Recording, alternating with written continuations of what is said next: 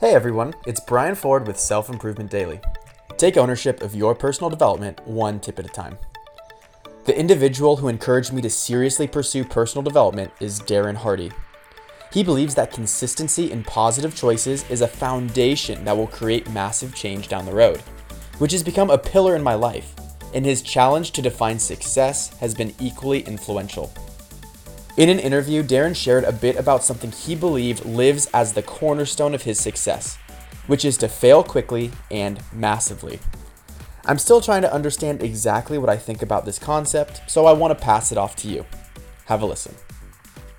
The key to success is massive failure. Life's like a pendulum, and on one side of the pendulum is defeat, rejection, failure, and on the other side of the pendulum is victory, success, accomplishment. Now, you can't push the pendulum on the side of success, but you can push it on the side of failure.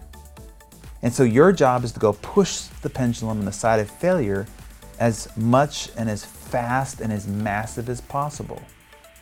And then what you will find is it will swing in equilibrium on the side of success, on the side of joy, on the side of achievement, on the side of wealth. I really like the idea of taking negative experiences and using them as potential energy to create positive experiences. But personally, and fortunately, I haven't experienced that truly rock bottom moment, and I don't believe that limits my capabilities.